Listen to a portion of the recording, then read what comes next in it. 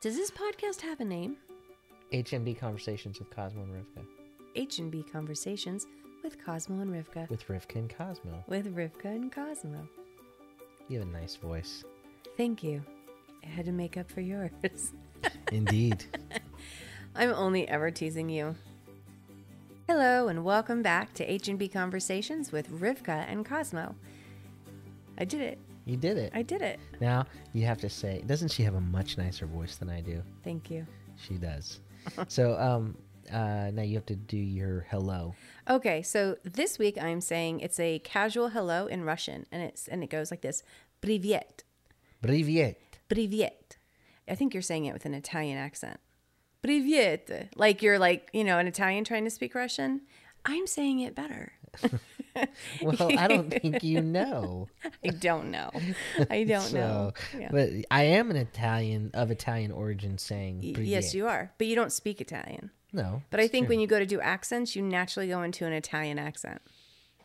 Anyways, so Привет is how you say hello in Russian. The casual It's like hello. hi. Yeah, it's like hi. Like You could say that to anybody. Привет. It's like a saying hello, but with brevity. Привет. Brevity. Привет. See, it's a Okay. wordplay there to help you remember. Now you're acting like you're Greek.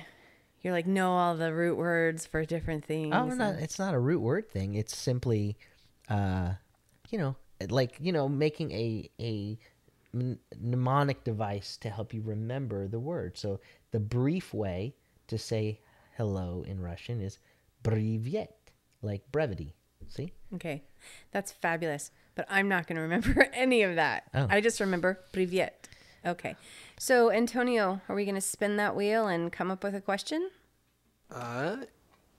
Yeah, I already did. All right, so what's the question? First question is, does any moment stick out to you where you felt God's presence in an unexpected place? In an unexpected place. Did they hear you say that? Yeah. Okay. In an unexpected place. Oh my gosh. I have 50 years to think about practically now. I think we've talked about a lot of when we felt it was unexpected, like when God called us into, what we feel like is Jewish ministry. Yeah, perhaps maybe I'm trying to think in terms of where there was this, like, I'm imagining the question is asking where you had this palpable sense, like where it would be this overt spiritual experience, but in a place that you didn't expect to have it. So you're not in a congregational setting. You're not in a place where you're looking for a spiritual thing to happen. I know that for me, there have been moments, one specific, I think the most impactful time in my life was when I was right before we met, and I just felt despair, like true despair and depression and alone. And I was just in a place feeling like God wasn't reaching out to me, where I was just consistently reaching out to the Lord. And I just knew that I felt like I was going to die. Like if something didn't change, if God didn't come to me, talk to me, I was going to die. And I was really angry and bitter with the Lord. Honestly, it's probably why he's probably coming to me. And I was like, back off. I don't want anything. But, and so I went into my closet and I had an amazing supernatural, like 3.5, 4 hour experience with the Lord. And that wasn't in a church setting or a service setting or anything like that. It was just between me and God. So for me, that would be that. Yeah, I'm trying to think. I mean, again, this is part of not having had time in advance to kind of consider the questions. The processing's part of the... But I think about, I think about when I've had an unexpected place. Now I've had there's that one time, but for me, a lot of these, other than the closet experience for me, which is a whole story in and of itself, but, is when I was in that service, when I was in Greece and we were at that conference, and again, You can tell the story. You want me to tell the story? Sure. So I was a teenager and I was in high school, And, you know, teenagers want what they want. And I was dating someone, and I was really in rebellion against my parents. And not because I was dating someone, I was just in rebellion in general, doing what I wanted. And I was just really angry and bitter that I wasn't like allowed to do what I wanted. I wanted what I wanted. And so we were at this conference in Cyprus. I don't remember the name of the speaker. My parents would remember who it was. But I was at the back of the room, just like most teenagers do. They sit at the back, and I could feel I could feel the tug of God at me, but I was so angry because in rebellion against my parents, I wasn't just, it was also against the Lord. But I could sort of feel, and so I was really mad. And as teenagers do, they kind of, you know, ones that are angry and rebellious, they'll get in your face, you know. So I'm standing at the back, and this guy's preaching, and he's going on, and everyone's there, and it's same old for me personally. Like, here we are, another service, another worship time. I'm like, okay, yeah, whatever. And so I'm at the back, and I'm sitting there, and the preacher's loud, and everything I think is kind of loud from what I remember. And I just had this moment, and I just said, you know what, Lord? Or I probably called him just God. I was like, you know what, God? I was just like, if you're there, if you're really there, and you're really, you know, you want me, and you want to talk to me, then I want this preacher to stop this service, and I want him to come right down that aisle, and I want him to lay his hand on my head, and I want you to speak to me. And, you know, that's a big ask. Or, you know, I dare you. So I think I dared him to do something that in no way did I think he would do. However, in the middle of the service, like as soon as I stopped saying that, in the middle of the service, all of a sudden he stops, he comes walking down the aisle, places his hand on my head, and he says, "Daughter of God, you need to repent." And I was just like, oh my gosh. And I dropped to my knees, and I was like, okay, I get it. I repent. I'm sorry. So that was an experience for me that I'll never forget, that was between me and the Lord. And it wasn't a service situation, but I don't think it was a typical situation. And it wasn't something you expected. No, not at all. I mean, I really felt like I was asking a whole lot, you know, stop the service, walk down the aisle in front of everyone. Right. And he just put his hand on my head and called me to repentance. And I don't remember it hitting my head, but I don't remember it being gentle either. It was like a firm, girl, you need to say you're sorry. Did he have a Southern accent? That's right. God always does, doesn't he, though?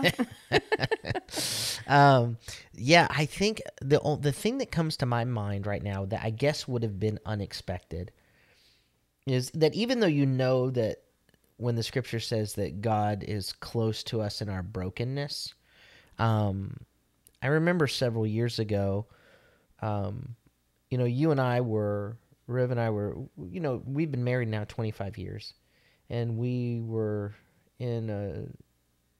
I had kind of been working on becoming who I thought God wanted me to be, and then it felt like in one day where I just kind of like lost my cool and was yelling at my family, and and I then it's like I blew everything up in one day. And I remember, I think I spent the next month in tears. There was a softening and a breaking that happened to me in that moment. That like a humbling when I kind of came out of my own delirium of thinking I was so right. I was so convinced of my rightness that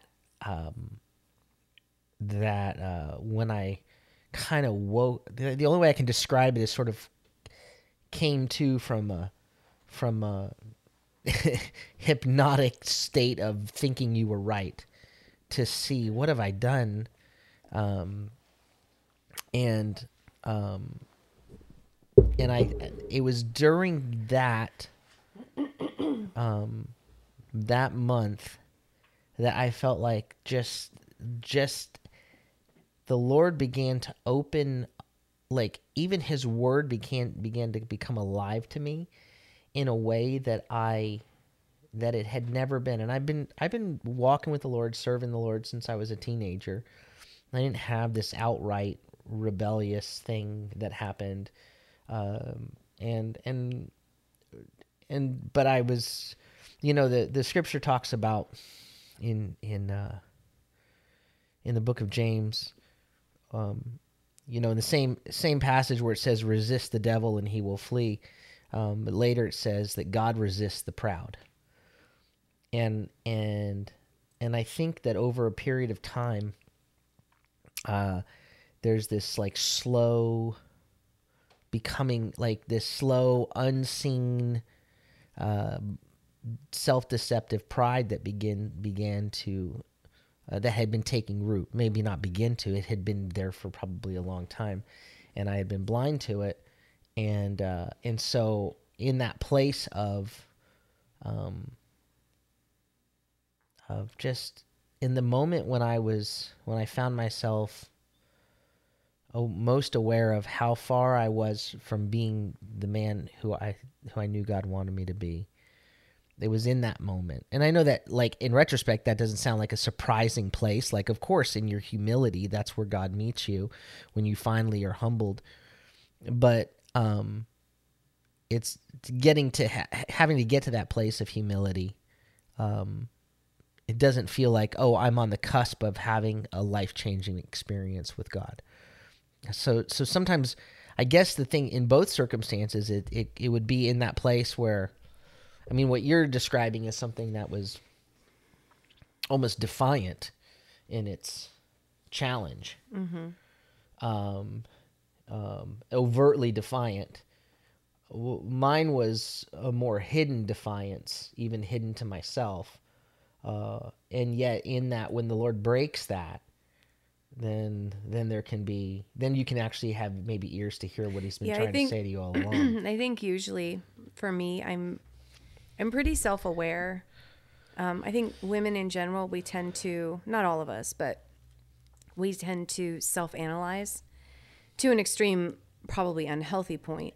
But when we're self-analyzing, we have a self-awareness of that we can be difficult, or we can be sensitive, or we can be happy, or we can be generous, and we know what we want to be like, so we're focused on that. So we tend to look at the or want to see what are my weak spots, because I don't want to be that. Where, like, in the same way, there's that analogy. Is that what it would be called? I don't know. Where a woman looks in the mirror and she sees everything wrong, and a guy looks in the mirror and he's like, "I'm fantastic." I look great, because you kind of suck in. You kind of suck in your gut. Right. You stand up a little taller when you're not walking around that way. Right. And so, in the same way, when we were first in our relationship, we'd been together, I don't know, a month, because we were together super quick. But you looked at me one day and you said, you go, "I can't even imagine ever fighting with you or arguing with you." And I looked at you and said, "Are you crazy? I'm going to drive you nuts." Yeah. Like, I knew me, and I know that I have my issues and I could be challenging. You know what was so surprising to me? But you didn't know, like, you thought you were so wonderful that everything that was going on in that moment, you were like, this is how it's always going to be. Well, what I was going to say, what was so surprising to me at that stage of my life, I mean, we were young, but you feel like you've been around I mean, I was 21, you're as old as you're older than you've ever been. Yeah, it set a new personal record for living. So I was at a point where, like, when I was young, when I was like in elementary school, and when someone would bully me, I was a fighter. Yeah. And I would fight. I had a lot of fights in elementary school, not so many in junior high, a handful, and a couple in early high school. And I really had this temper. This really bad temper that, like, when I would get angry, I would see red in my, I had this V vein in my head that would pop out, kind of thing. I'm familiar with the V vein. And so I remember at 15, I had this experience we had been playing baseball. We were coming back from a baseball game, and we had lost the game, and this kid had challenged me about something, and anyway, he just backhanded my face softly. And I just unloaded on him. Mm-hmm. And it was a point in my life when I was I had given my life to the Lord in seriousness. And so the next day I came to my team, and I went to him and I went to my team, and I apologized because I was trying to live out a good witness before them, and I had blown it all in that one moment. And but then I prayed, Lord, to take this temper away from me and whatever.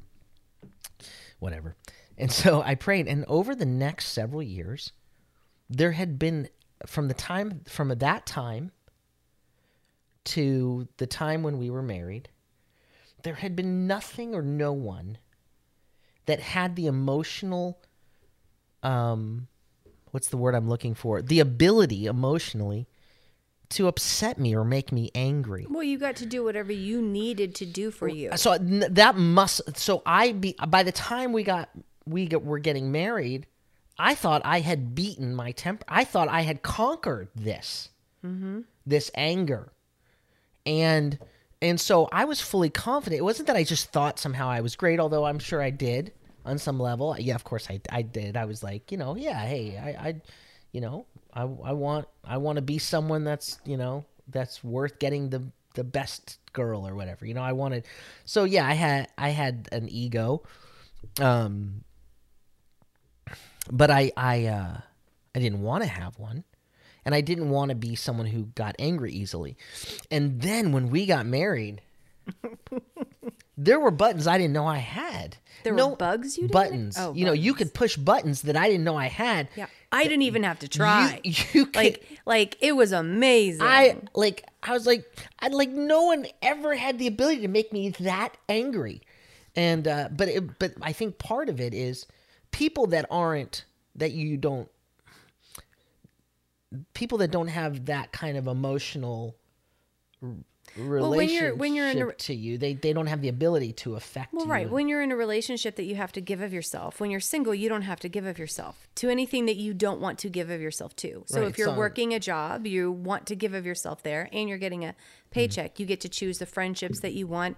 A lot of people in ministry choose what they want to do for ministry. So whatever works for them, whatever makes them comfortable. So you can have you're protecting those buttons. You're intentionally not putting those buttons out there to be pushed. You put yourself in the most comfortable places. But when you're married, that person's with you all the time and you're having to give of yourself. And if you don't, that person begins to go on empty because that's what marriage is. It's filling one another. And so you had to give of yourself and that made you vulnerable because you're giving of yourself.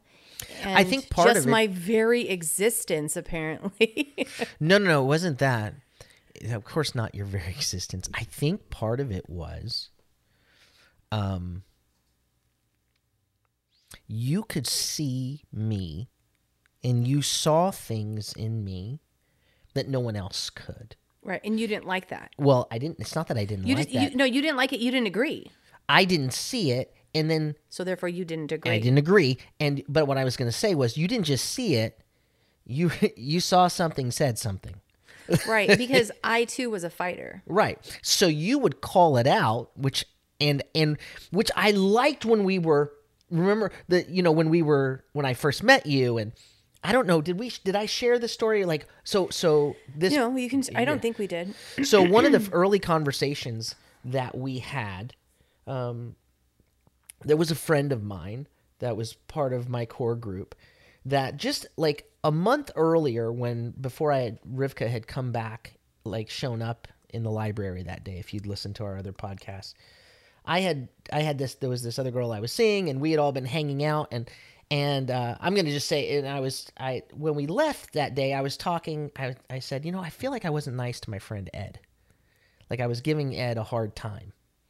And I felt bad about it, and the girl was with me, and she was like, "No, I think you were fine." Which is what I think most guys want in a wife. And she was like, "You were fine," and I was like, "Yeah, I don't know. I don't." Supportive. I was like, "I don't know that I was okay. That it was okay. No, you didn't do anything wrong," and this kind of because she was from New York. See, it's not just an Italian accent. You didn't do anything wrong. And I was like, really? Okay. And so then fast forward a month fast forward a whole month. And now I'm sitting at the, we were in the library studying. At the table. And so Ed comes and he sees I'm sitting with Riv. And so he knows that this was a girl I was totally Everybody crazy knew. about. Yeah. Everybody that was close to me did. And so he comes up to the table and he starts doing this thing where he's like, he does the friend thing. the Like, friend thing, like, he walks in and he's hey, like, eyes, hey. yeah, what's going on? You know, and I was like, and so I'm looking at him like kind of with my head motioning like, okay, you can leave now, Ed. Okay, you're like you're I'm trying to be cool here, and I need you to like go away or whatever. And so when I'm like, hey, Ed, you know, eyes wide, and so You're like, he get out of here. and I can't even say that it was something I outrightly like noticed I could pinpoint. I remember just looking at him and looking at you and looking at him and looking at you, because as far as I was concerned, one of your friends just came over to say hi. Yeah. And you were very much like, you know, all right, dude, you can go now, you can leave. And this was really out of character for me, because in most relationships that I was in, I was really insecure. I didn't speak up. I got upset about things like regular people do, but I really wasn't confident enough to speak up. And I didn't even think. It just happened where when he leaves and I looked at you and I just said, you think you're better than him. Don't you? That's what you looked at me. She looked at me and she goes, "You think you're better?" And you actually said, you didn't say it with attitude. There wasn't hostility in your voice. It was like an observation. It was an observation. Yeah. And you looked at me and you said, "You think you're better than him, don't you?"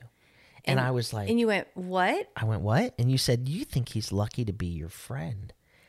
And first of all, I was blown away. And I looked at her and I was not offended. Yeah, I think most guys would have at that point been like, I'm out. I was not angry. I looked at her and I thought, and I said, you know what? As soon as she said it, she spotted something in me that I needed to see. And she said something about it. And I was grateful for it. Yeah, and you have been ever since. And hold on, so I was grateful for it. I was like, no, you're right. Because the thing I remember with the other girl, like being like, well, this girl's just going to tell me what I want to hear. She's not going to make me any better. And here was a girl who would tell me what I didn't want to hear, but that would make me better. So now you fast forward to when we get married, and now you see things, you observe things in my character, and now we're married. Except now, instead of me recognizing that here I have someone who is like a consultant, who can see the weaknesses in your corporation, who can see the weaknesses in who you are. And only has every interest in making you better. And has the interest in making you better, speak to it. And so when you would point out something in me that I didn't agree with because I didn't see it, I would utterly reject it and then resent you for having pointed it out. I didn't see it as resentment. I didn't classify it in my own heart as resentment. Mm-hmm. But I began to feel under attack. I began to feel in self-pity when your goal was you saw it and you called it out. And rather than being like when you said you think you think you're better than him, rather than having a heart that was grateful and being like, you're going to make me better, I foolishly rejected it and then was angry with you. And so now there was the ability to affect me in a way that no one else had. No one else had the power in my life. I think that's how the Lord makes marriage, though, because iron sharpens iron. People who come together, we just tend to not recognize that. It's like something you liked before marriage, but then once you were married, then your brain told you, now this is what a wife is supposed to do. She's not supposed to question. She's not supposed to challenge. She's not supposed to do like boom, boom, boom, all these things. Yeah. And so it's not that it was a conscious thought. No, none of it. Yeah. None of it was a conscious thought. But it was all emotive. But God puts people together to make both of them better. Right. Right. And so I think we've gone off topic from the I go back though. I think to bring it back around full circle though is to say that you fast forward and you realize that it was in the moment of the breaking. You know, it's kind of like when, for all these years, not to go into like a sermon mode or anything, but it's just what I see in the scripture is for all these generations, Israel is safely, comfortably in the land. But it's not until the Lord finally he rips them out of their place of comfort and puts them and they're in exile. And he says, look, my plan here it feels like a plan to harm, but it's a plan to heal you, to give you hope and a future. Your only hope is to go through this pain. And it was in that place that he said, when he was like, I'm going to give you a new heart, a heart of flesh, is what he tells Ezekiel. So it was in the place of exile, in the place of pain, that was the unexpected place. They didn't encounter the presence of the Lord in the temple. They encountered the presence of the Lord in exile. Mm-hmm. And what I've found in my own life is that, and I don't want it to have to stay there, like I don't want to have to come to a place of So you just need to learn the lesson then. Brokenness. Like whatever lessons, like you will continue to go through the same things over and over and over again. If there's something that Lord's trying to teach us, we can either be slow learners or we can be fast learners. Mm-hmm. And so you don't want to keep going through it, then you need to be a fast learner. Yeah. All right. So I'd say in brokenness, that would be the place. Yeah, because otherwise, in terms of like an experience, I'll say one other thing. One place that I, in an unexpected way, what began in that season of my life, that was in early 2017. And right after that was when the Lord began this real transformation, even in our congregation, even in me. And one of the unexpected places I really found, that I really encountered the Lord was the things that he was teaching me as I was getting healthy physically. There began to be this outward demonstration, like of what the Lord was doing in me spiritually, and that there was a change that was happening, a real transformation, and that was a whole process. But even I began to recognize when I would be in the midst of doing my exercises and doing things that I normally had hated to do, it was like there was so much the Lord was teaching me in that process of getting healthy about just the way that he works in us. Mm-hmm. Anyway, but that's another story. So, yeah. All right. So there's that question. Did you want to give us a second question, Antonio? Well, we have time for a second one. You guys really ran with that one. I didn't think that one was gonna. Okay. I didn't think I'd take as long as it did. Well, I mean, you can cut out whatever you want to cut out. No. I don't think I'd cut any of it. So let's just do another one. Yeah, I want to do another one. I just want to make sure we have.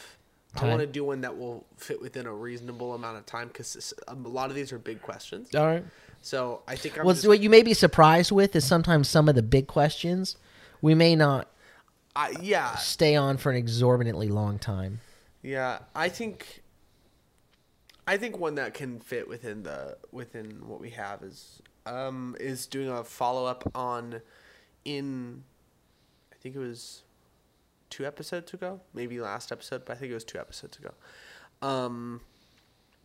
You were talking about the fruit of the Spirit for a good bit of that, and mom said that humility is a fruit of the Spirit, and with obviously the listed fruits of the Spirit, it's not listed there, but I thought maybe you could kind of like elaborate on what you meant by humility. Right. Okay. I've seen humble, like when we go through them, humble is usually.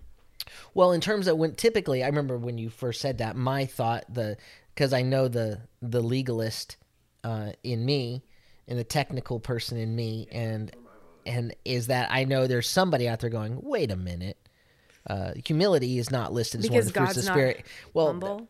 Well, in Galatians chapter 5, humility? Right? In Galatians chapter 5, the fruit of the Spirit is listed in love, joy, peace, kindness, goodness, gentleness. Right? Gentleness. That word, it speaks to something to do with humility. But I think the issue is this. I think the fruit of the Spirit is, what does it look like when the Spirit of the Lord is dwelling within you? And I think that's the heart of it. Or coming off of you.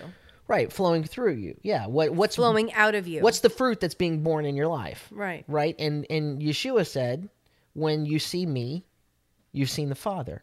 Right. What I feel like, though, the way you're saying that, born in me, but what's going on in me, that to me says that when somebody says that, that's the expectation they have within themselves. The reason why I say what is coming off of you is because what is coming off of you is what they see. So how are you behaving, speaking, treating others? That's the fruit I'm looking for, not what you think's just in you while you're sitting there. Well, no, that's not what I was No, saying. no, I know. But I feel like sometimes people are like, I feel like I'm these things. Right. When it's what others perceive through us that is what the fruit. What are they tasting? Yeah. What are they picking off your tree, Right, basically? right. And so here's the list. And it's honestly, it's what the world sees in us. Right. What is the world perceiving in us? Do they see the fruit of the Spirit coming off of us? Because that is what the world, it's not each other. I mean, it is each other, like, right, like you and I, like I'm supposed to say, okay, hey, I'm not seeing this, or this is what I am seeing. But it's really easy to, if you're with, like, let's say two people who are kind and who are nice to each other and we respect each other's boundaries and, all this kind of stuff, that's easy. But when someone's actually coming for you, when someone's trying to persecute you, when someone's treating you in a way that we say the world treats us, how are we treating them? Are we still reflecting God's love?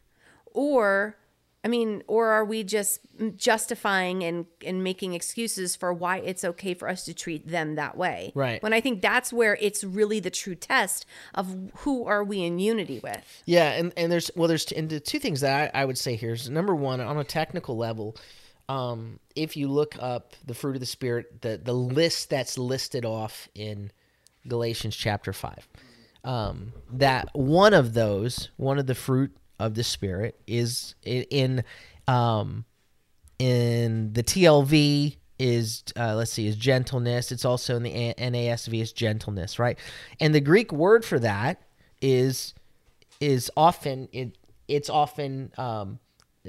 pratis, which is translated as gentleness or meekness or humility. Right. Because I've also seen meekness. Right. As being one of the fruit of the Spirit. So that's the first thing I would say, is that on a technical level, that absolutely the humility is listed as one of the fruits of the Spirit. But the second thing that I want to talk about, that I want to point out, is that thing in me that wants to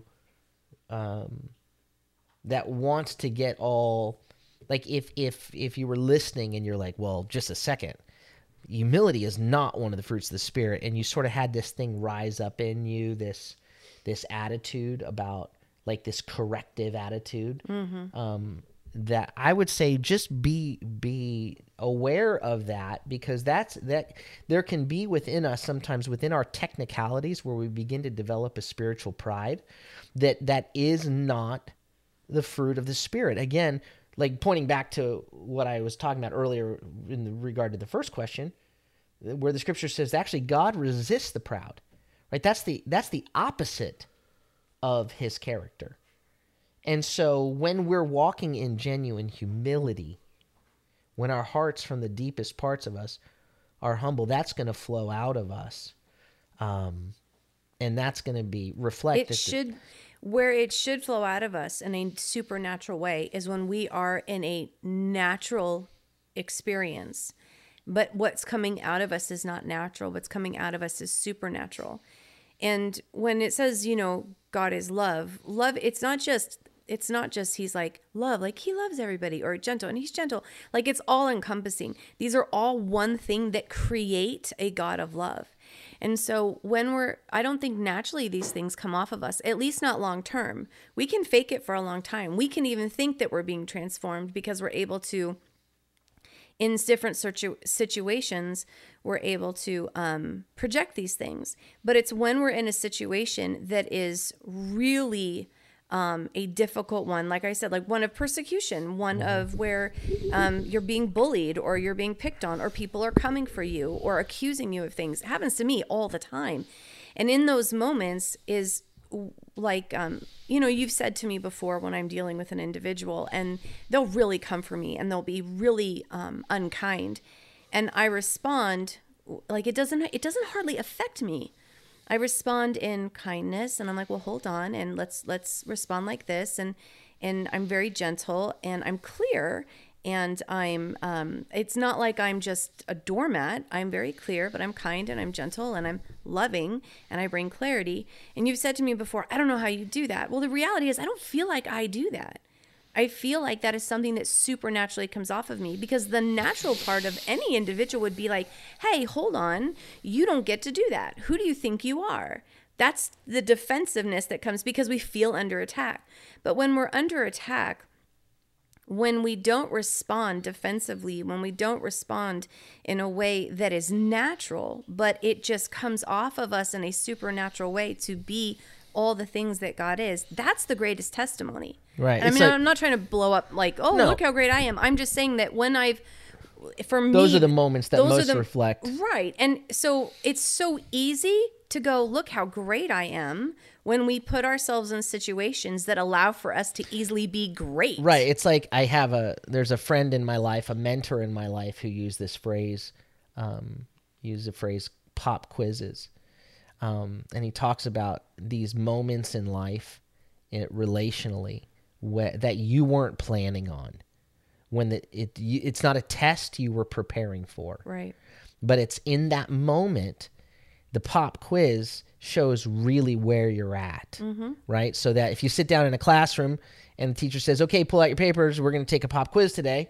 And you're like, I didn't know, I didn't study for it. Well, now he or she is going to know what you've really learned. Right. But what we do when those pop quizzes come up and we fail those pop quizzes, we then rationalize why it was reasonable to fail that pop quiz, instead of recognizing, oh no, this is where I need to study. There because it was all about me and it wasn't about the Holy Spirit in me coming out of me. Yeah. And this shows, so that's where, and it shows where we're at, and so the Lord reveals those things, right? Because look, there's one of the phrases that I use, and it's an idea that I get from what Peter writes in the first chapter of I believe it's First Peter. I always get confused, but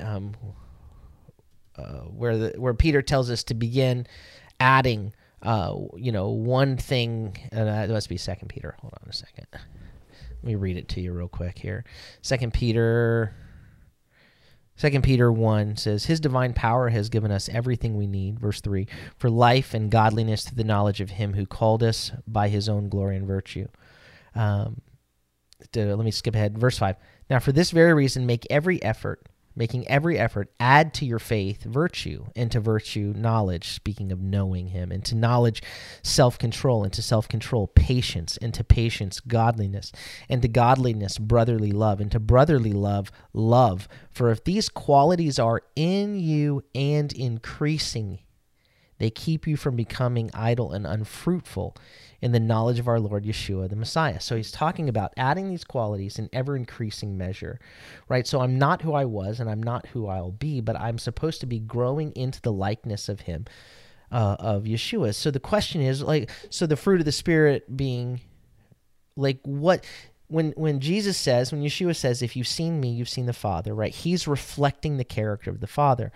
And our desire is to know him in such a way, to walk with him in such a way, so that in the moment when push comes to shove, that what naturally comes out of me is something that looks more and more like him, looks more like of what was that? What was that? No, I think that was an that was an affirming. That was a thumbs up sound saying you're right on the money, Cosmo. Nailed it. Da-na. And that's a winner of an answer. Now, what's your phone? I don't know. I just picked it up to look at it, and it clearly was not. I thought it was on mute, but it's clearly not. And so it just played that. If we grow in these things, and so that's the question is, that. You see Yeshua's humility demonstrated. You see God's in demonstrating the character of God, not only when they pulled on his beard, when they spit in his face. It says when they hurled their insults at him, he didn't retaliate, but he entrusted himself to the one who judges justly. It says in 1 Peter chapter 2, but also just in the very nature in which God pursues us. He's so above us. He doesn't need us. and yet he lowers himself to us. And that is an expression of the character of God repeatedly. And so when we find ourselves in places where we're like, well, I'm not going to lower myself to do such and such and such, the question is, what would Yeshua do? We're just naturally that way. I mean, no one had to teach a 18-month-old to make little fists and be like, "Arr!" when he feels taken advantage of, like our godson Samuel. He'll take his little fists and he'll like do like an Incredible Hulk thing where he'd be like, because he's like so mad. No one had to teach him that. No one has to teach a 2-year-old to fight back. It is in the nature of who we are. It is natural. And it is the hardest thing to fight nature. I tell my children all the time, you're not going to be able to do these things. You can keep trying, but you're not able to project out because it's not natural. It's supernatural. Only with the supernatural experience in your life, with God within you, the Holy Spirit operating in you, are you able to then walk in that. And we don't even, it is those moments that reveal to us whether we are or we're not. It's not about how good you talk or what you have or the platforms that exist. I think all those, the pomp and circumstance of this life, and it's in the small little secret moments that God looks down and goes, well, you're doing well or you're not. Yeah, this the quiz is not intended to fail us. The quiz is intended to help us stand before for the final exam. Mm-hmm. You know, that's the Lord in every test that we go through that feels like it's intended to hurt us, exile, pain, whatever the pop quiz is, the loss of something or someone or some of a deep disappointment in that moment in life. Is what comes out of me in that moment. Where am I? And it tells me, okay, Lord, I know you're still working on me. Continue to grow me more into your likeness. You know, I have a friend who used the phrase supernatural in a different way. He'd say, I want the fruit of the Spirit to be like super natural for me, to be really, really natural, to be more and more of who I am, in a very increasingly normative way. Yeah. So I think that that's probably, it ended up being where a lot of the theme of what we ended up looking at today, just through those two questions, it has to do with the fact that humility is a fruit of the Spirit, and the brokenness that comes in that moment is really the place where we can have the most amazing, transformative experiences. Unexpected experiences. Humbling yourself no matter where you are, you can have a beautiful, unexpected experience with the Lord. Cool. I love how the Lord just knit all that together.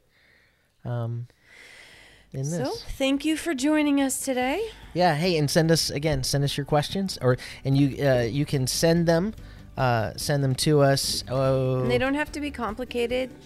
Yeah. Yeah, they don't have to be complicated. It's just, even if there's a podcast that you've listened to and you have a question within that one, like, hey, what about this? Or that triggered a question that you might have, you can just feel free to send that in as well, and we'll just refer back and go over it. Right. And you can text it to 602-903-6565.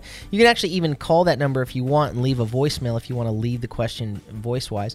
Or you can email it to podcast@shalomaz.com. And thanks again for listening. We love that we've enjoyed hearing your feedback on how you're enjoying these, and we do hope that it's a blessing. And we just honestly, we just want to be real, and we're gonna just pray that through that the Lord will continue to minister. I'm sure it meets anybody who's watching it wherever. Somebody might just think, no big deal. Oh, that was fine. And someone else, it might have impact. Maybe exactly what they needed. Yeah. All right. Well, The Lord bless you and keep you. The Lord make his face to shine upon you and be gracious unto you. May the Lord lift up his countenance upon you and give you peace. Shalom, shalom, everybody. Have a beautiful day.